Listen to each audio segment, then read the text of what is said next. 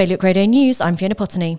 There's another twist in the row over best-loved Guernsey tourist attraction, the Little Chapel. After its guardians accused a shop owner of infringing copyright by selling souvenirs, it's now emerged the Little Chapel Foundation is trying to trademark images and logos of the iconic site.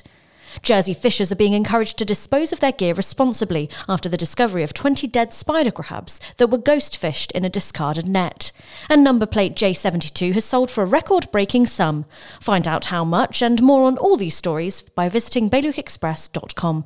Your weather: hazy sunshine and a top temperature of 23 degrees. High tide at 11:30 tonight. You're up to date with Bailiwick Radio News.